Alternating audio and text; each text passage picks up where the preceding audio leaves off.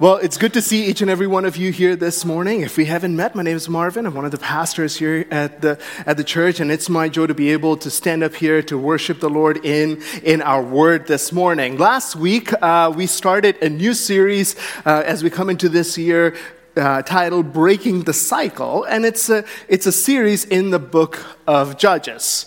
Now, true to form, Pastor Rick did not stick to the book of Judges. He decided to go one step beyond. He kind of laid the foundation, if you will, in the book of Joshua and talked a little bit about what's leading up to the book of Judges. And so today, I get to officially kick off the book of Judges.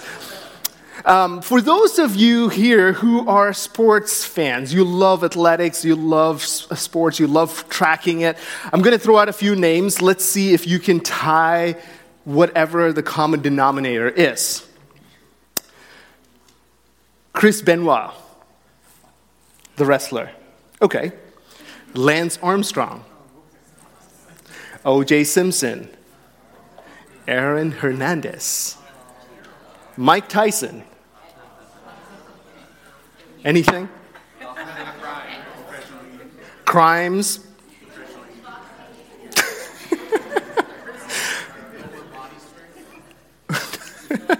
Body strength? No, none of those. Let me give jail. That's very close. Let me give you two words. A downward spiral. Right? You see their names and you realize, wow, they messed it up. Right? You hear their stories and how accomplished they were. You hear about all the effort that they put in and a few bad decisions, few bad choices, and all of a sudden everything is gone. They're kicked out of their sport. They're kicked out of all their endorsements. Everything's just fallen apart.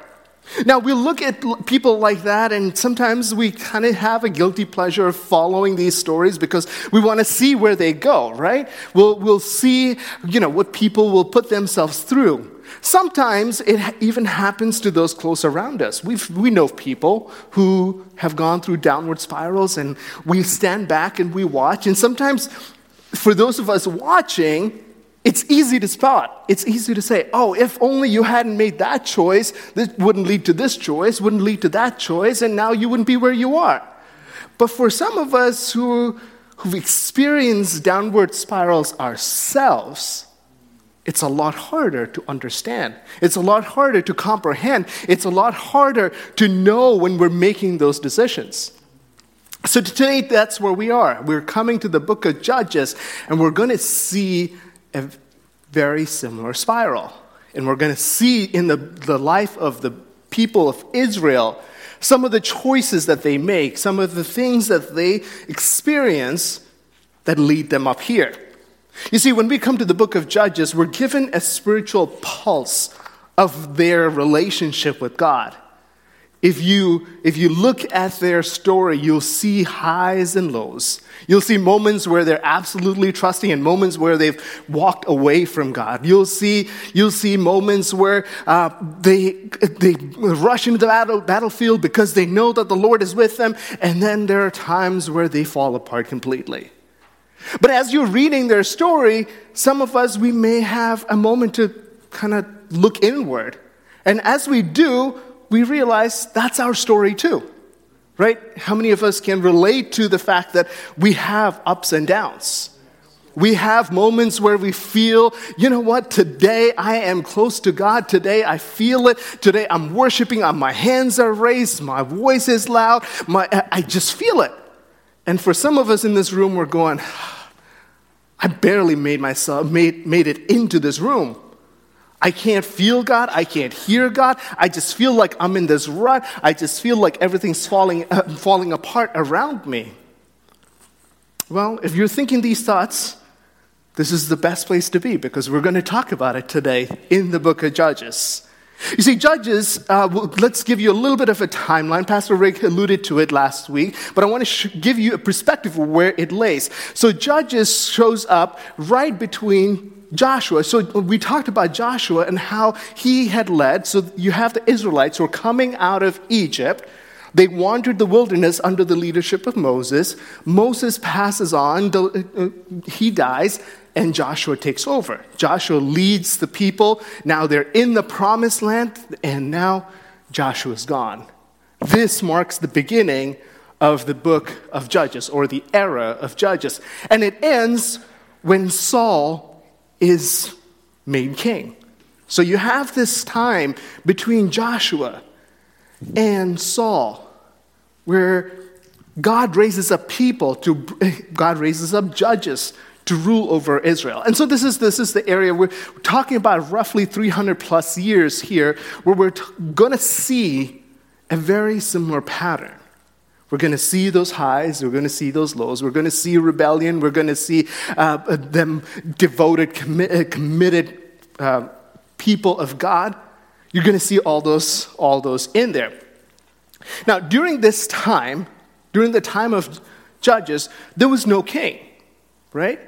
There was no king, and it was by design. It was by design because God was to be ultimately their king.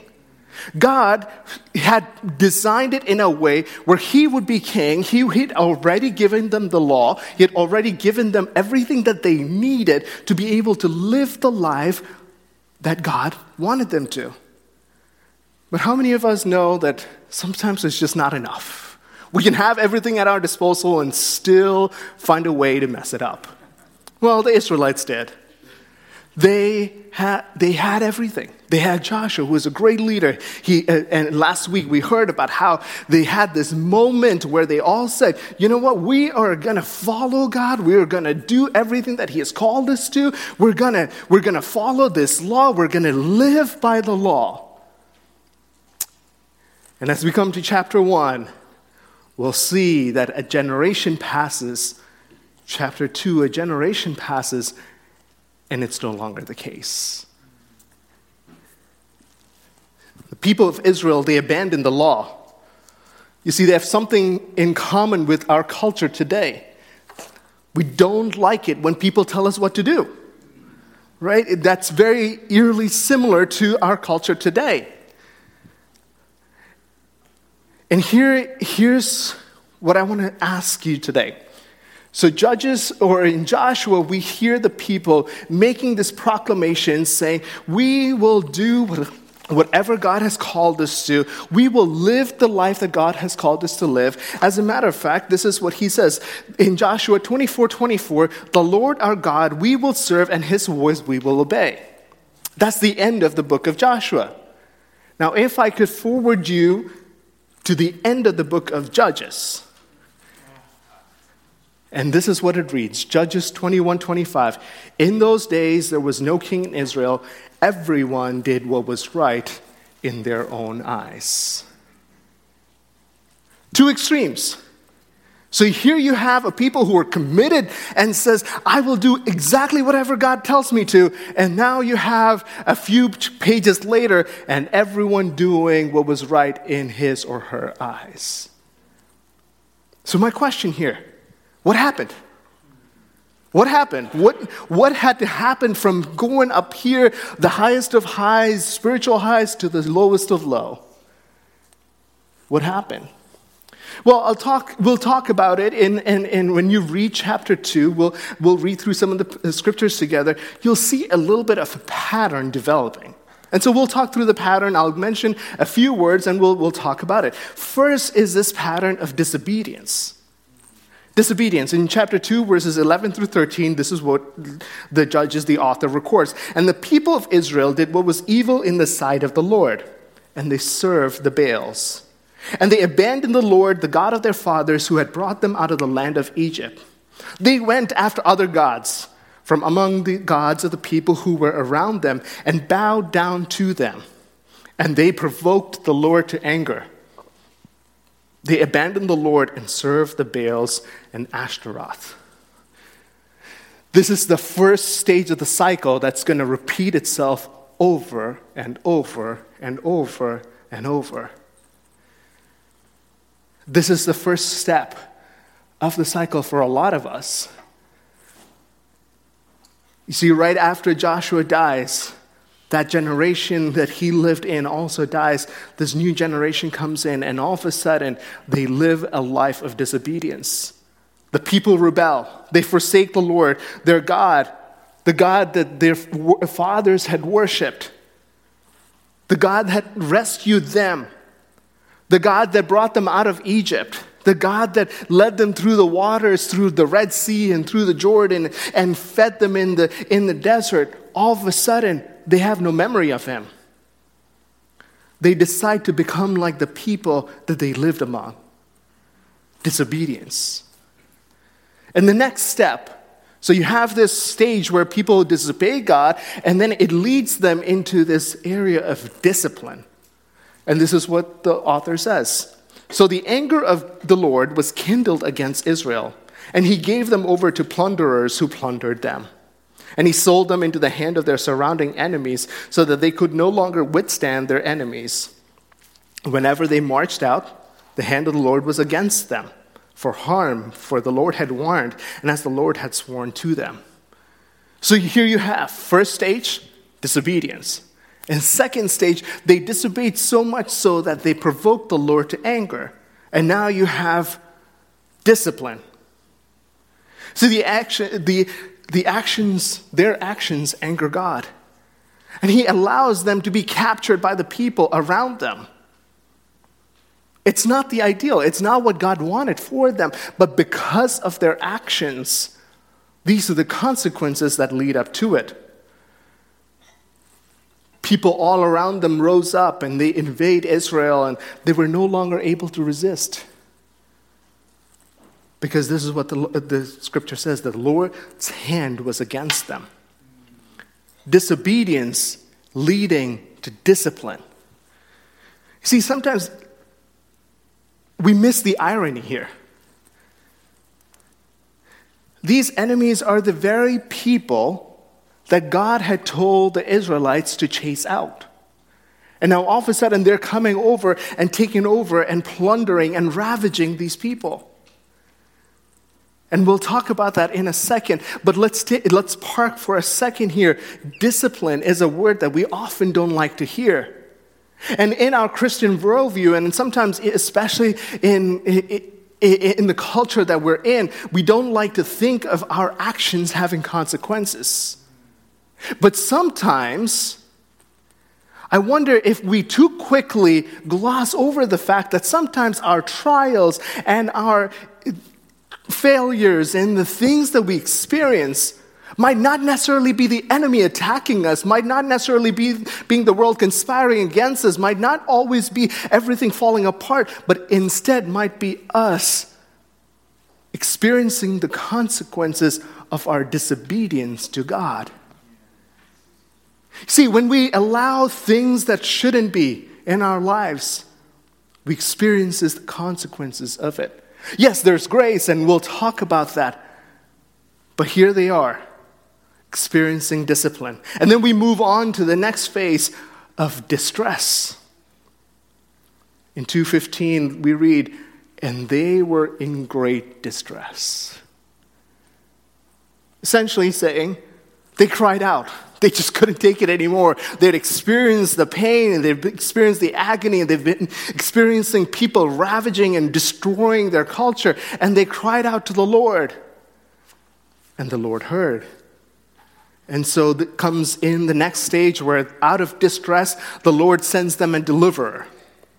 You see, he doesn't just leave them there. He doesn't tell them, oh, you disobeyed, so you experience it. No, instead, he hears the cry of his people. And sometimes we often talk about prayer and us crying. And so often we respond like how they did. But sometimes, what if we just cried out to the Lord at all times? The Lord hears. And he sends them a deliverer. In verse 16, then the Lord raised up judges who saved them out of the hands of those who plundered them. So here you have disobedience leading to discipline, discipline leading to distress, and out of the distress, God raises up a judge. And this is the pattern you're going to see over and over again. And this judge would lead them out of whatever they were experiencing. This judge would be the person God would have raised to say, you know what, there is a problem, there is a people that you need to fight back, there is a sin that you need to control, there is something that needs to be addressed, and this judge would come in and help them through this. God would use this judge miraculously to bring them out of that situation. And things are great. They respond in kind, and they're worshiping the Lord. And it would be great if the story ended there. But unfortunately, we have the next stage, is descent. Disobedience to discipline, to distress, to deliverer, to descent. And so often in these stories that you're going to hear over the next few weeks, you'll hear about the great things that God accomplished through the judges and the great ways that they worshiped. And then you'll hear about, and they went right back. They went right back. Chapter 2, verses 17 through 19. Let me read this for you. Yet they did not listen to the judges, for they whored after other gods and bowed down to them. And they soon turned aside from the way in which their fathers had walked, who obeyed the commandments of the Lord, and they did not do so. Whenever the Lord raised up the judges for them, the Lord was with the judge, and he saved them from the hand of their enemies all the days of the judge. For the Lord was moved to pity by their groaning because of those who afflicted and oppressed them. But whenever the judge died, they turned back and were more corrupt than their fathers, going after other gods, serving them and bowing down to them. They did not drop any of their practices or their stubborn ways. This is a picture we'll see painted over and over. Someone have this image of a downward spiral. Because what the author says is they were worse off than the first time. They were worse off than before they cried out. They would disobey God. They would experience the consequences. They would cry out. They would be delivered, and they would go back. Maybe this sounds familiar to us. Maybe it's in our own lives. Sometimes we experience this sort of a spiral. Sometimes you hear phrases like, I will do better from now on. Or, I promise I'll never do that again. We all know people who've put us through that, or maybe ourselves, we've done the same thing. Where we experience God's love, we experience the love of the people around us. Maybe we find ourselves in impossible situations, and God races, and we're in this pain and in the consequence, and we cry out, and God sends somebody or something, and we're rescued, and we're doing great. The great thing about the book of Judges is we can identify ourselves in all of these stages.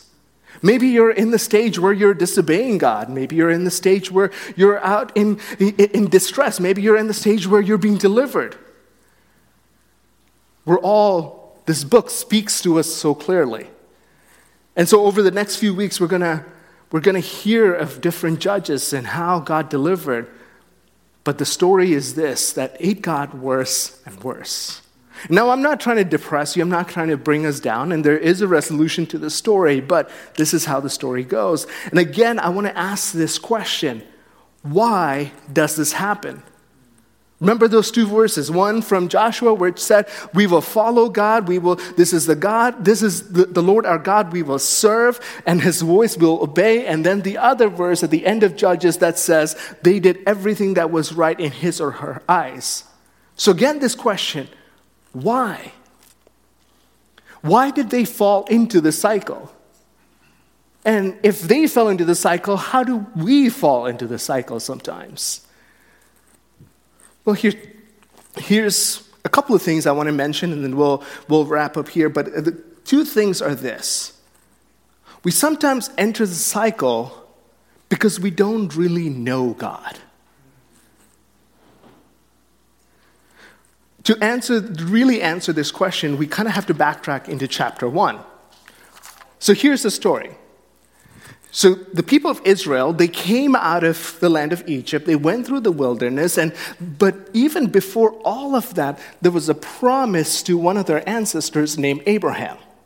And to Abraham, God appeared one day, and God promises him, saying that to your family, I promise this land of Canaan. And so God, in his miraculous way, it's hundreds of years later, but he is finally bringing them into the fulfillment of that promise. And so here you have these people who've traveled all the way from Egypt into the wilderness, and they're finally in the promised land. But here's the catch. The land is yours, but you've got to take it. There's some work to be done. Some assembly required. The promise is yours, but there is something that needed to be done. And this something was for them to drive out the inhabitants of the land. And now, in our 21st century eyes, we're probably thinking, that's not fair. It seems like some sort of a racial issue going on, some sort of a cleansing going on. It was none of that. What God was doing, and if you read Judges, you will see that the people who lived in those lands, the Canaanites and the other people, and there's a long list of them, they were evil. As a matter of fact, in chapter 1, there is a story of a king who, when he captured other kings, his job was to cut off their thumbs and their toes, and they would stand without any balance, kind of doing one of these things in his court. And you'll see stories after stories of evil after evil after evil. And so when God tells them, rid these people, he's saying, finally, justice is coming to the land. But on top of that, he's also saying these people have filled the land with their idols, with their Baals and with their Ashtaroth. And it's time for the slate to be wiped clean, for the gods to be removed, and for right worship to be established. And he is saying, as a people, this is your promised land, but you get to bring my justice. You get to bring my worship into this land. And he sends them into this land. And he sends them with an assignment. And you see chapter 1, and you see how things are starting to go well. And he says, they ask the Lord, who shall go? And the tribe of Judah and the tribe of Simeon, and they all go in. They start doing what the Lord asked them to do. And it's great. Verse 19, it was well until it was not. Verse 19 says, and the Lord was with Judah, the tribe of Judah, and he took possession of the hill country, but he could not drive out the inhabitants of the plain. Because why? Because they had chariots of iron. All right, let's pause. Do you see the irony there? Let's put that verse right back. And the Lord was with Judah, but they could not do what God had called them to because of what? They had chariots of iron. All of a sudden, you have a people who are on this incredible streak, who are coming in like a force. They're coming in. They're taking over the land. They're taking over everything. They're establishing themselves. They're finally settling down, and they see chariots of iron, and they say, this is the line. We can't do this. The Lord was with them, and yet their focus was not on the Lord, was on the chariots of iron. You see, this is the same God, as I'd mentioned before, that did the miraculous. This is the same generation who walked with Joshua. They had crossed the Jordan River at flood stage. They remember being fed in the desert. They remember Jericho, the walls of Jericho coming down. They remember all of these miracles, and yet chariots of iron stopped them.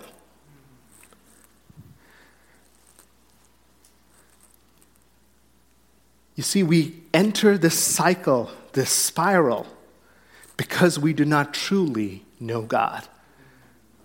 You see, they knew God, but they didn't really know God.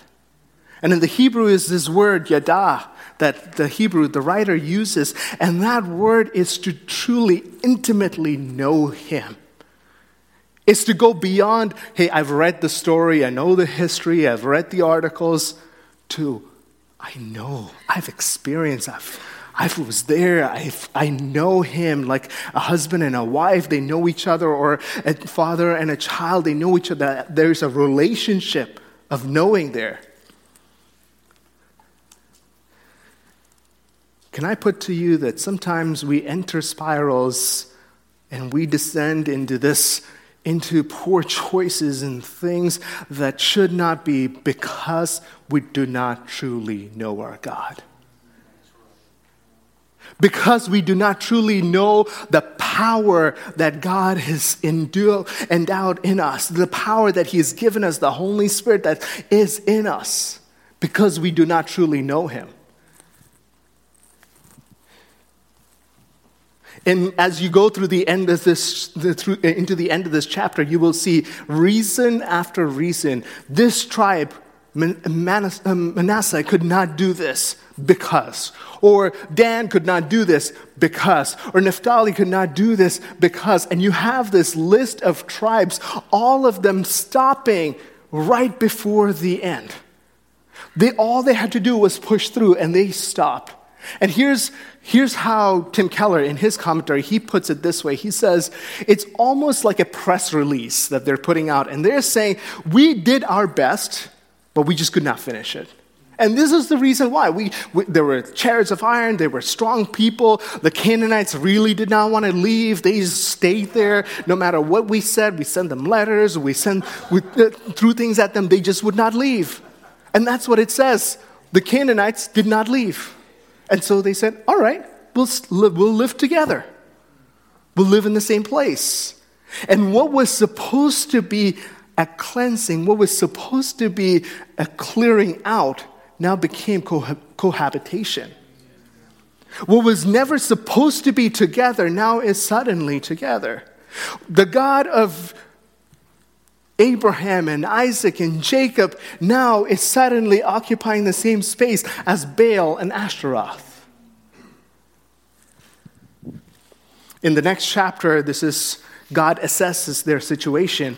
In chapter 2, verses 1 on, this is what he reads. I brought you up out of Egypt and brought you into the land that I swore to give your fathers.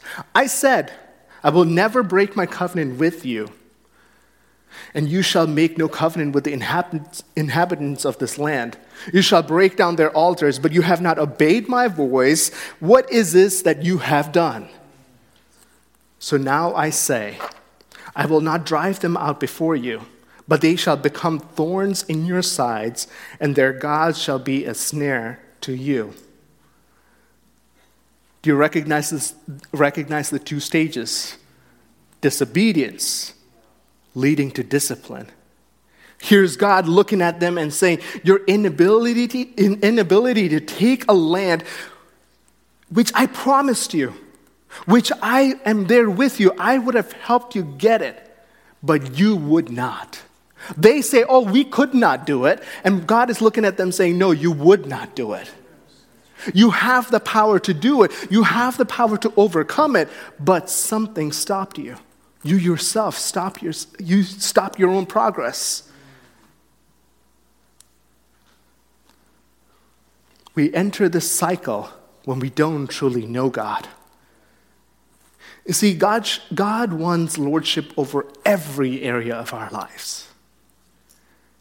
What they were doing here when they did not complete God's command to them, when they did not complete God's assignment, you see, they obeyed.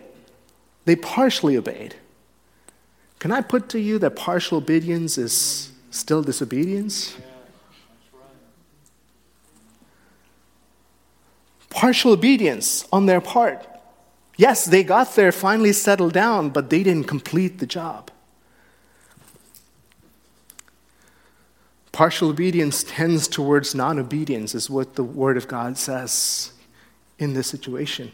You see, the cycle for Israel began when they no longer knew who God really was. When they took their focus off of the God that was with them onto the people that they had to interact with, onto the assignment, onto the enormity of this assignment. When they finally moved their focus, they lost all perspective. And there's a lesson for us in there today. No matter where you are and what you're experiencing, what you're working out, what we're working through, there is a purpose for you being there. God has put you where you are, in your family, in your workplace, in your surroundings, in your circles of influence for a reason with a purpose. And for us, our call is to fulfill it. Not to get halfway, not to get 3/4 of the way, not to get 7/8 of the way and stop, but instead to go all the way. You see, by all measures, the Israelites, they were still a religious people. They were still worshiping God. They were still offering sacrifices. But what their story tells us is that it's possible to be religious and yet be without faith. It's possible for us to do all the right things, but not truly hear what God is telling us. It's possible to say all the right things, but not do what God is calling us to do. And that's the story of Israel, the beginning of the cycle. You see, how do we avoid getting into the spiral? We know God. Truly know God. Go beyond just a cursory reading. Go beyond just a cursory understanding. But instead, delving into the richness of His glory and delving into the richness of who He is, His promises to you, His power that He's given you, His goodness and His mercies to you. And saying, God, I want to really know you. See, there's also another way that they entered the cycle. There was a compromise that happened. Not only did they stop short of what God had commanded them to, they compromised. The Canaanites did not want to leave. So guess what? We'll live together. The Canaanites did not want to get rid of their gods. So guess what? We'll all just coexist. And eventually, the idols that were present, that allowed in their lives, and I hope you remember from last week, those idols that we talked about, and those idols that you hopefully wrote on those sheets of paper and dissolved in the water, if you can recall them. You see, the idols that Israel allowed in their lives would become their downfall. The idols that they tolerated would overcome them. Would eventually be their destruction. And so as you recall those idols that we wrote last week, this is what the story of Israel says. If you allow it to take a hold in your life, if you give it any space, if you give it any air, what it eventually does, it takes over. It takes over. It leads to destruction. And God is saying partial obedience is still disobedience. He's saying, when God is saying, remove the idols, He is talking about an absolute destruction of the idol. And so from last week, if God, the Holy Spirit, reminded you of certain things that need to be addressed, this is a great Sunday to start working on that. It's a great day to ask the Lord, God, I can't do this. I need your help to remove the idols from my life. We continue the cycle when we do not make God known. We enter the cycle when we don't know God ourselves, and we continue in it when we don't make Him known. And let me explain. In chapter 2, verses 10 through 11, so how the book of Judges is, there's an introduction in chapter 1, they give you a brief history, and then it goes back in chapter 2 and gives you another introduction where they talk about Joshua again. And so Joshua, for the second time, is dead. And now as Joshua goes, so does the generation that we just talked about, the generation that did not complete their assignment. That generation passes on too. And this is what the author says. And all that generation also were gathered to their fathers. And there arose another generation after them, who did not know the Lord or the work that he had done for Israel. And the people of Israel did what was evil in the sight of the Lord and served the Baals. First, you had a generation that did not really know the Lord. And now you have another generation that has completely walked away.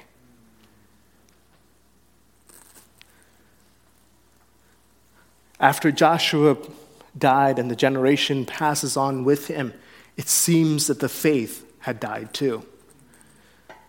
This led to a generation that did not know the Lord and did not live out their calling. It's not that they didn't know their history. Instead, it was no longer a priority to them. It was not that they didn't understand, oh, this is where we came from and this is how we got here. But instead, the power and the preciousness of it was taken away. And now all of a sudden, they're just one amongst many in the land.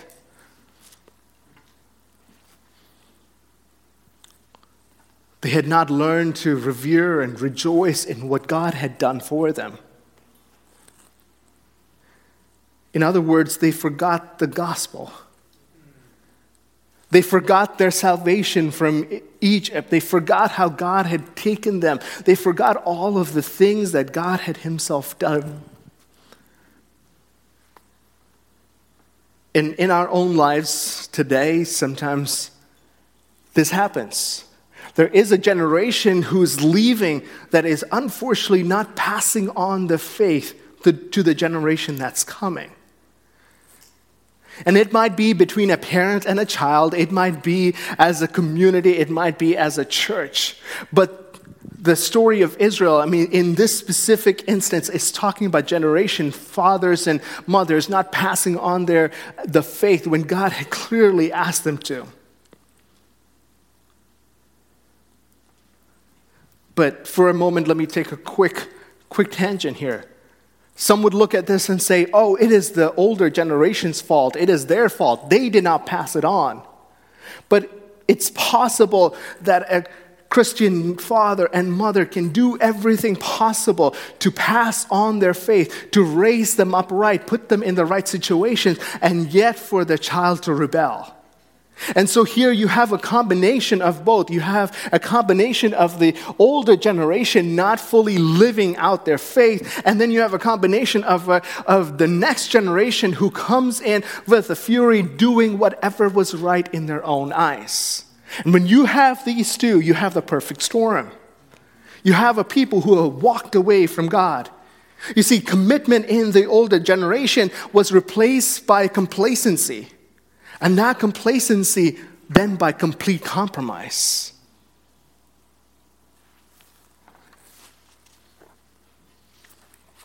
Do we have, as parents and as people in the church, do we have a responsibility to pass on the faith? Absolutely, we do. But is there a responsibility for the younger generation to take hold and to experience God for themselves? Absolutely. We continue in the cycle when we do not make God known. Again, to continue an athletic image, most of you may have watched or experienced a relay race. And the thing about a relay race, the objective in a relay race is for a baton to start at the start line to make it to the finish. But it's not just one person running it, it's multiple people running it. And so the idea is one person runs efficiently and with speed and gets to the second person, and without stopping in motion as they run together, one grabs the baton and takes off to the next. And this is the idea that God is implying here, saying this is your job. As parents, you're the ones coming in with the baton, running alongside your children as volunteers in kids ministry and as people of God, as people who are called to take the gospel to the world. It is our responsibility to come in with the baton of the gospel and pass it on so that the next generation can run with it. Passing on the faith is not genetic. It's an intentional act. It doesn't happen by osmosis. They don't just absorb it. It's not someone else's job. You see, first, it starts in us. Deuteronomy 6, verses 6 through 9, and I'm going to close here. I'm going to invite the worship team back up. This is what the Lord says to his people. These commandments that I give you today are to be in your hearts. This is where it starts. Know him. Impress them on your children. Talk about them when you sit at home and when you walk along the road, when you lie down and when you get up. Tie them as symbols on your hands and bind them on your foreheads. Write them on the doorframes of your houses and on your gates. It starts within here and it travels out. It starts with a life that is lived, a life that is displayed. A faith that is not lived out is a faith that is not passed on. You see, when we don't live out our faith, the generation coming up behind us, the people around us, they have nothing to hold on to. There's no baton for them to run with. Alton Trueblood, a philosopher, often refers to Western society as cut flower generation. And what he means by a cut flower generation is if you look at a vase full of flowers, they're gorgeous, they're beautiful, they're full of vibrancy and color. But the reality is, it only lasts for a moment because they're no longer connected to the root. They are cut. They're still vibrant. They're still in water, but they'll only last a few more days. And he's saying when us as parents and us as the children of God, when we don't pass on our faith, when we don't pass on what God has given us, it's like a cut flower generation coming up after us. They'll look good, won't last. We're all in this cycle. This is a cycle that we're all in. A cycle of disobedience and a cycle of just distress or disobedience, and God disciplines them, and then they go into distress and God delivers them and they descend back into disobedience, and it's that cycle that continues. And as people of God, we too can find ourselves there. You see, the book of Judges, as we go through it, we're going to see that the cycle keeps going and going. But God raises up people to address that issue. But here's the rub. The people that come up, they're not perfect. They're broken people too. They're part of the system too. So how do you accomplish salvation through a system that's broken? The judges would come and we'll hear stories of how they lived and their deficiencies and all that.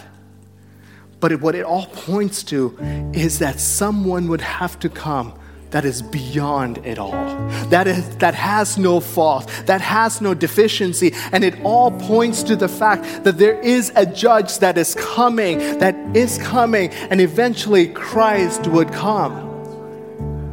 Christ the judge came. Christ the judge came, and he took on the pain. He took on this disobedience. He took on the discipline that God had to give his people. He took it all on so that we would no longer have to be on this cycle. That we could escape the cycle. You see, all we can do is try to break free, but in our power, we have no ability to do so.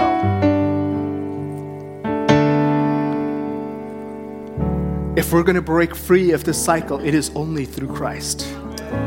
If we're going to escape this cycle, it's only through the work of Christ.